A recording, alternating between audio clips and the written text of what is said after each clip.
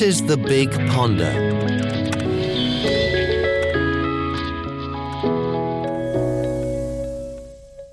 Choriner!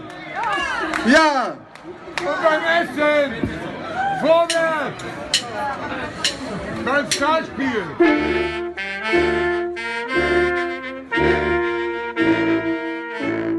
Wir sind die bolschewistische Kurkapelle Schwarz-Rot. I'm Romy. I play the saxophone and I'm also singing.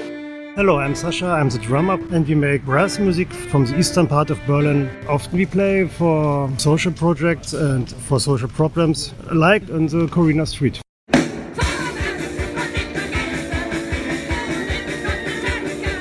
This is a protest.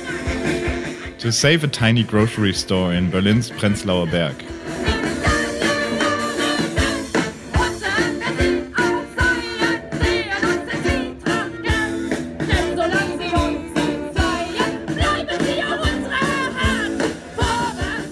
The song is about solidarity. We all can help ourselves only when we are fighting together.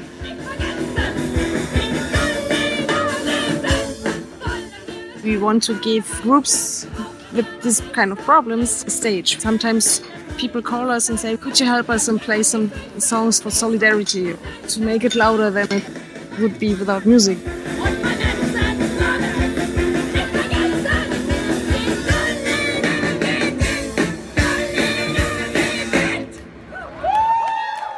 In Germany, we used to have family-run Tante Emma Läden or Auntie Emma stores like this one everywhere. Now they're hard to find. For The Big Ponder, this is Sally McGrane. And this is Axel Scheele. And we found Berlin isn't the only place where mom and pops are struggling.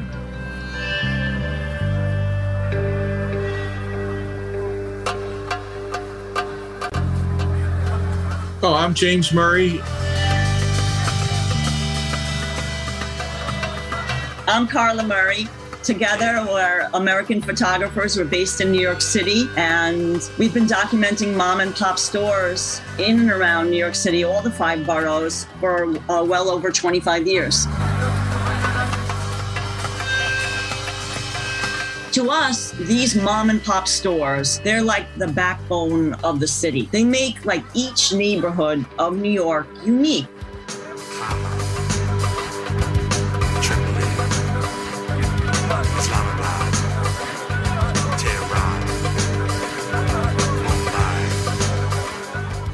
We live in the East Village of Manhattan. The reason we chose to live here, I grew up in the Bronx, I'm a native New Yorker. The reason we chose to live in the East Village was because of the preponderance of these mom and pop stores, music venues, theaters, art galleries. Like, it was just so many things to see and do, and, we fell in love with it.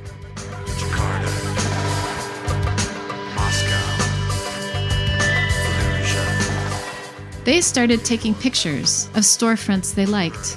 Yeah, initially the project started out, we were heavily drawn to the aesthetics, the lettering styles of the old signage, the hand-painted signs, the window displays. And our East Village was just chock full of that. We had taken a photo, and I remember exactly what it was, of a little mom and pop candy store out in Brooklyn. And we went back a few months later and the candy store was gone. And we said to ourselves, wow, the neighborhood doesn't look the same anymore. It doesn't feel the same anymore. Just the loss of this one store seems to have impacted this whole neighborhood in a negative way. We said, wow, we really have to start documenting these before they disappear.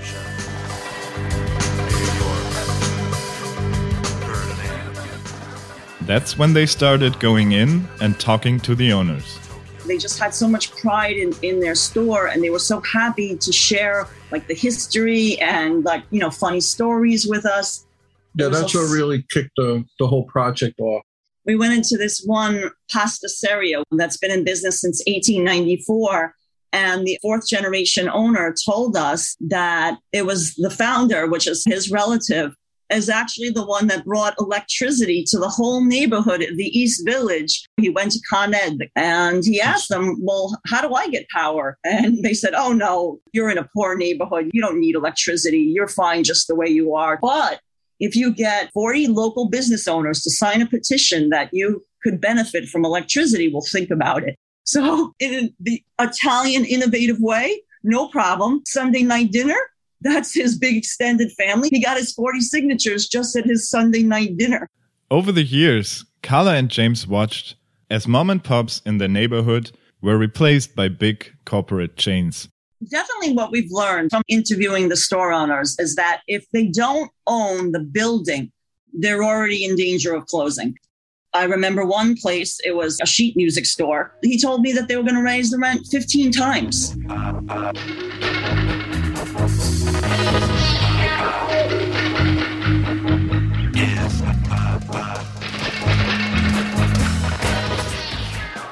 Some of the shops they photographed closed because the owners retired or died.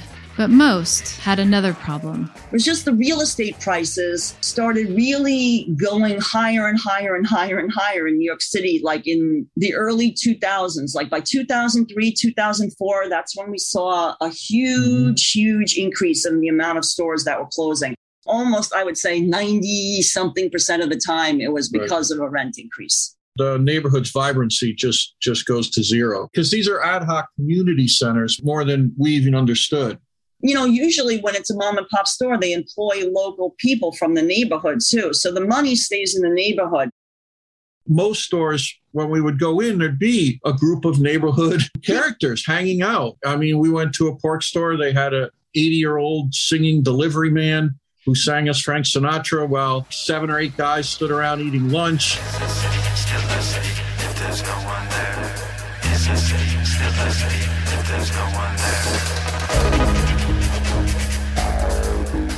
Elderly would be sitting out front watching traffic, and they were safe and cared for. Listening to the radio, you know, like a little transistor. Listening to the ball game, like baseball on the radio. And it was like a whole little community center, a whole little scene. And now when we go into certain neighborhoods that have been heavily redeveloped, the streetscape is empty and people are more hidden away and just sitting on their computers. Our whole project is to say, there's still a better way of doing this, and it still exists. It's disappearing rapidly. We like to say it's disappearing like acres of rainforest where you don't even realize how many acres every day these stores are closing and closing and closing, and we're losing this way of life that is just, we feel, far superior than the alternative. They've published 3 books and had shows as far away as Munich. We honestly thought that nobody would be interested in them except for the people that knew them. Why would, for instance, somebody in Germany care about a mom and pop store in New York? But we were so wrong. That same thing that was happening in New York was happening in their own neighborhood. Right. It touched people's hearts all over the place. For Carla and James, keeping mom and pop stores going can even be a matter of life and death. It's a city, still a city, if there's no one there. The candy store in Bed-Stuy, Brooklyn, Katie's Candy, that was forced to close due to a huge rent increase. Our son stayed in touch with us and he called us on our phone and he told us, Katie died. And I said, oh, why? The last time we saw her, she looked so well. And he said, well, when the store closed, she had nothing to do all day. Like the store was everything to her. Like she spent like 18 hours a day almost there. When she didn't have the store to go to anymore, she got sick with pneumonia and then she just got in the hospital and she died. Like she didn't have the will to live. It broke our heart to hear that because, to this day, that store is still empty. We wonder, would Katie be alive today if the landlord had just not increased her rent, let her stay? The whole time we were interviewing Katie, people would check in. How are you doing, Katie? She kept prices low just to keep drugs away from the neighborhood. Right. There was a lot of crime and drugs and things like that. But she had none of that on her block because she kept the kids from taking drugs. And if they couldn't afford candy, she'd give them candy. Here, don't take drugs, have a lollipop.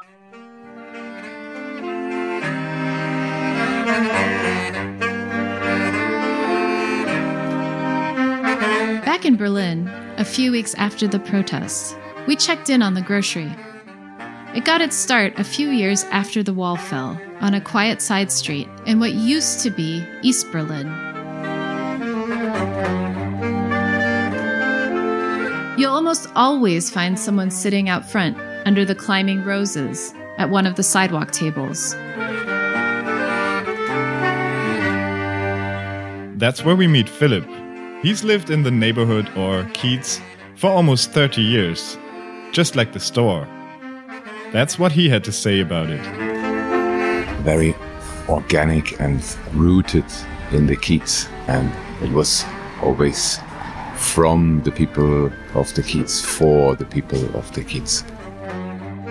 Liddy moved to Berlin 2 years ago. She's here every day. Here in Berlin, you don't have, like in Paris, for example, this tradition of café, bistro. And so it replaced a little bit, I think, the cafe. So, I think a lot of people actually come here to meet and to have a moment together. Katharina lives just around the corner. It's a really special place. I like the interior. I like the mood, the atmosphere. People coming here. You can just sit alone, have a coffee, look at the other people and relax. Nicht so schickimicki oder durchgestylt. How do you say it in English? It's not so chic. I think that's really important for the neighborhood because the neighborhood is changing and I think we need these places like that.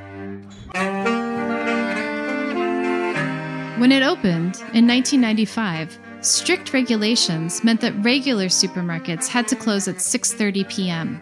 Anyone who wanted groceries after that had to come here, to the Spätkauf, or late shop.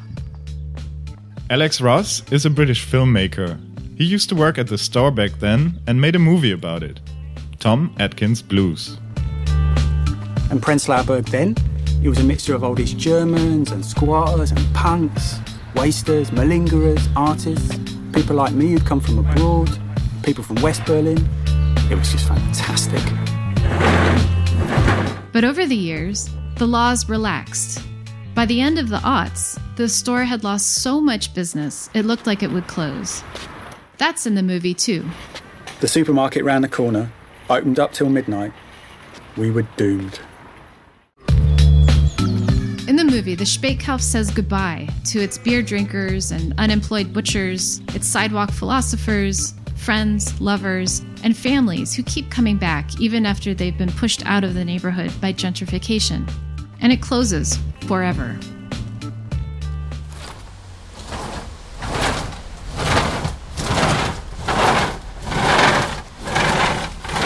In real life, Thomas Albrecht, who everybody calls Hotte, started selling coffee. He added vegan sandwiches and organic salads to the menu. For a while, he rented out the small back room for tourists to sleep in.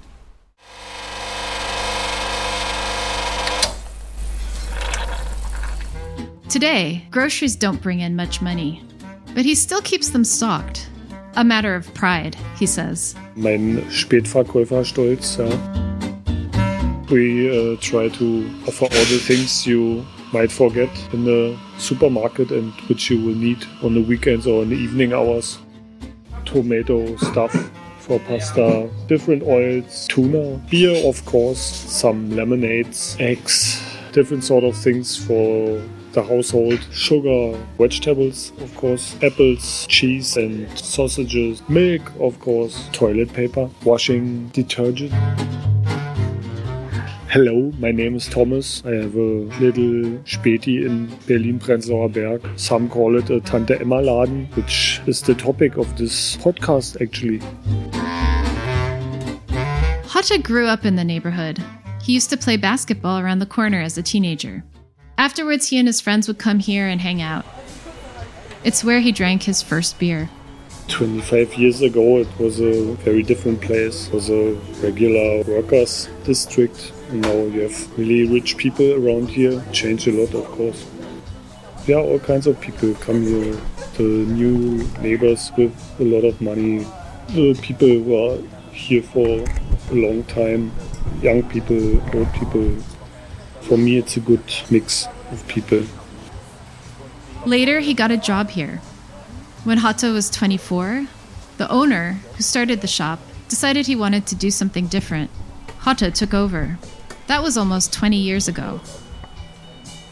These days, Hotte and his family live in one of the apartments upstairs. His friends say he's mentoring a younger generation the way the first owner mentored him. Hi, I'm Flo. I work in the Späti. As work always is, it's a little bit painful because you don't want to work normally. But I guess I made a good choice because it's quite okay to work here. Somehow I earn a little money here to have the rest of the time for making music. That's my concept.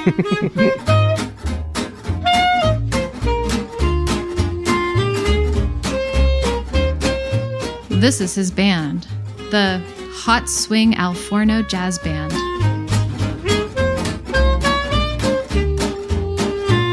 And sometimes we play in front of the store. 2 years ago we made concerts inside, which is really cozy and cool because there's place for 20 people maximum. And the shop is still open, so people also go in and buy cigarettes while the music is going on. So this was actually a nice atmosphere. I grew up just around the corner and I know this area quite well. It was really the first Späti I knew. So that's Späti. That's where you go on Sunday to buy milk.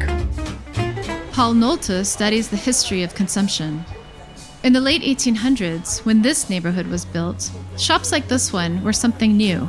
They replaced the street vendors, traveling artisans, and open-air markets Berliners were used to back then. For the city, moving shopping inside had an upside. It kept the streets orderly. My name is Paul Nolte and I'm a professor of modern contemporary history at the Free University in Berlin. I'm happy to talk to you today about this Spätkauf on Choriner Straße. What strikes him right away is the lack of signage out front. You think it's a cafe, and it is a cafe also, it seems. But inside it's a store, but it doesn't advertise itself. They have their Stammkunden, as you say in Germany, the regulars who come here and know what to expect. Inside, Paul sees signs of the store's 19th and 20th century tenants. A butcher, a poultry shop. You see the white and green tiles, that seems to be from the original store. It's easier to keep everything clean. Well, of course, you have a counter. I mean, that's essential. Many people, I think, supermarkets have become so anonymous and they really appreciate it if they come to a counter and meet a real person.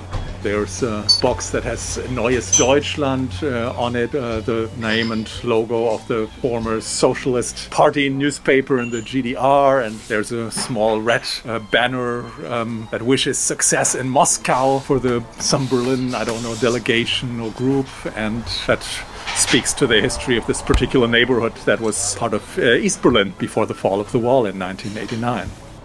In Germany, these mom-and-pop groceries used to be touchstones of the community. That's changed as big supermarkets take over. But Paul tells us that the Tante Emma concept is having a comeback of sorts. Big German supermarket chains are opening small stores in towns and city centers.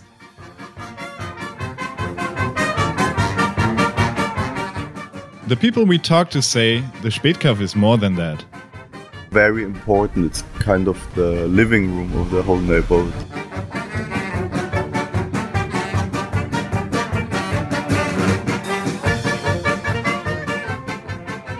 Yeah, it's the last oasis in Prenzlauer Berg, in a boring Prenzlauer Berg. Danja has lived in Berlin for 27 years. I really enjoyed as a typical coming from West Germany student, later on mother and worker, to go to have a nice cup of coffee in the Späti. I really enjoyed to get familiar with people who always lived in this eastern part of Berlin, and these were quite cool guys. I do buy my groceries more often in a supermarket at the moment, but I drink a lot of beer here in Clubmate. I only buy groceries when my son is with me. There's nothing in my fridge when my son is not with me, so then I always go to have my breakfast and my lunch here. This is Konrad. He lives upstairs. He and Hotte used to play basketball together. My name is Konrad Menzel and I'm living in the house where the Spätkauf is located for about 12 years now and grew up in this area, so spent my whole life here. Now a copywriter, he also worked at the Spätkauf for about a decade. For me, it's always important to say that change is not bad in the first place, but I want to fight for change that is created by the people who live here and not by the money that comes here. It's about our homes and our places where we meet, where people meet, where social interactions take place, which are very important in a city that becomes more and more anonymous. We have to make things different because the politicians in Berlin in the early 90s, in the late 90s made a lot of mistakes, selling houses, privatizing real estate. We have to bring the houses back to the communities. We want to fight for a city that is there for the people who live in the city and not for profit and real estate agencies. Growing up, he dropped by a lot. One time, then owner Axel taught Conrad a life lesson. We discovered this shop and I had an argument with Axel because he asked me to close the door. When I left the shop, I was 14 by then, so I said to him, just close the door yourself. And then it was about half a year that I wasn't allowed to enter the shop anymore. It's another tradition Hotte carries on. We live in a big city here, which is always changing all the time. Makes life easier and better. Not everyone is like in a tunnel vision for himself or herself.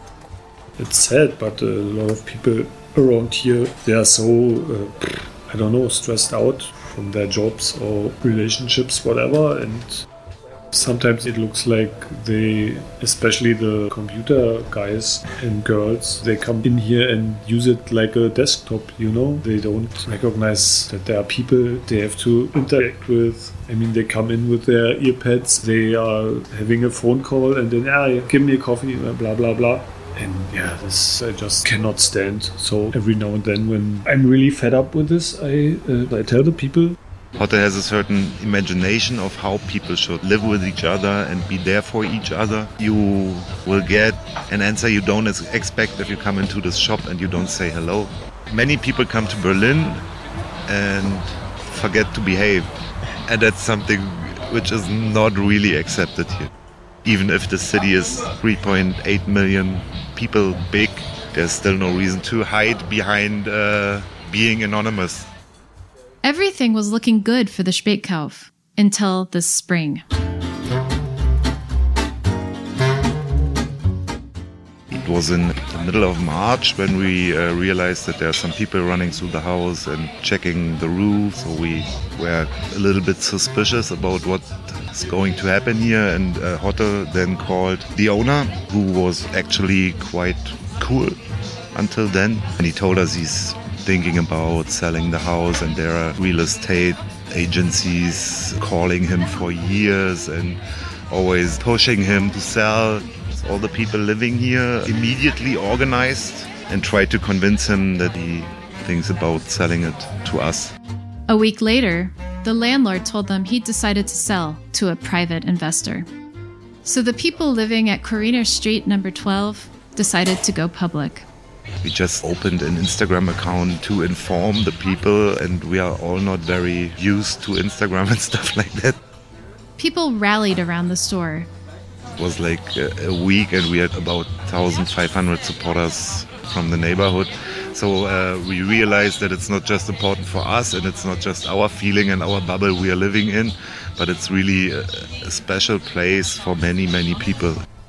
In Germany, renters have fairly strong protections, but commercial renters don't. In gentrifying areas like this one, international corporations tend to take over.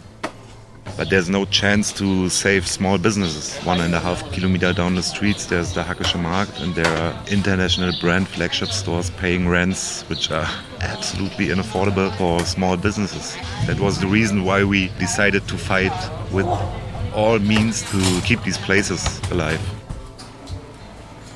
Berlin is a renter's city. 85% of Berliners rent. But in the last decade, rental prices have begun to skyrocket. In an attempt to keep the city center livable and lively, the city decided to take action.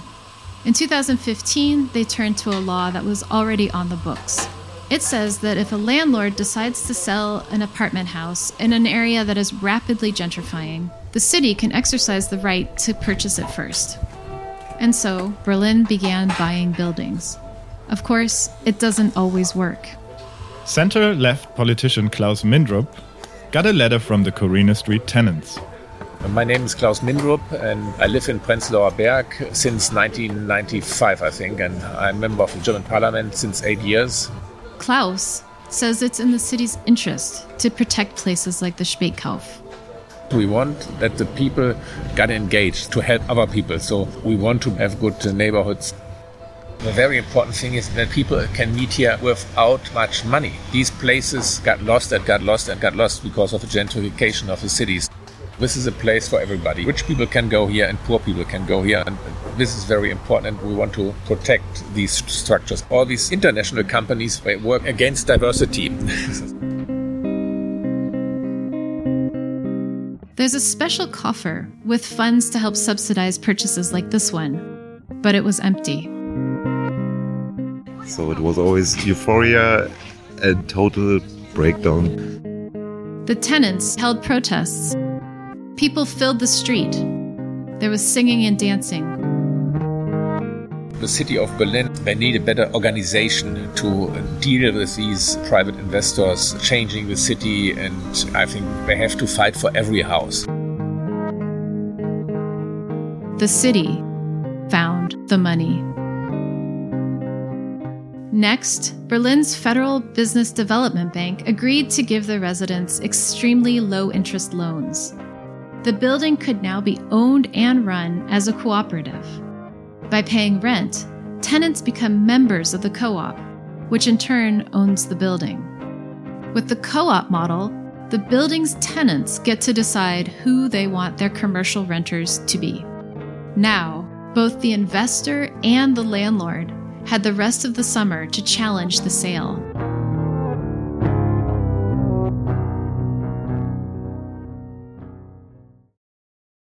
Just as we were wrapping up production of this podcast, Conrad sent a message.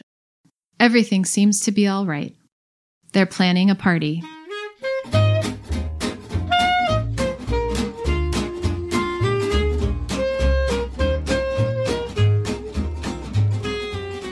The residents of Choriner Street number 12 want to put what they learned to use here in Berlin. You have to be very close with each other and have to stay together. All these experiences are something we would really like to share with people. Just write us if you have the same problem, and you can save like weeks of time doing research, because we can tell you within 3 hours. So that's our next mission. So we are going to fight for more houses, coming back to communities. That's the plan. Hotte is happy too. He has a new product, canvas bags, with a slogan. Der Spätkauf hat immer auf, which means the Späti is always open. And maybe forever. You've been listening to The Big Ponder. This transatlantic podcast is brought to you by the Goethe Institute in collaboration with the Bertelsmann Foundation and Rundfunk Berlin-Brandenburg. Thanks to all our friends on both sides of the Big Pond that make this series possible.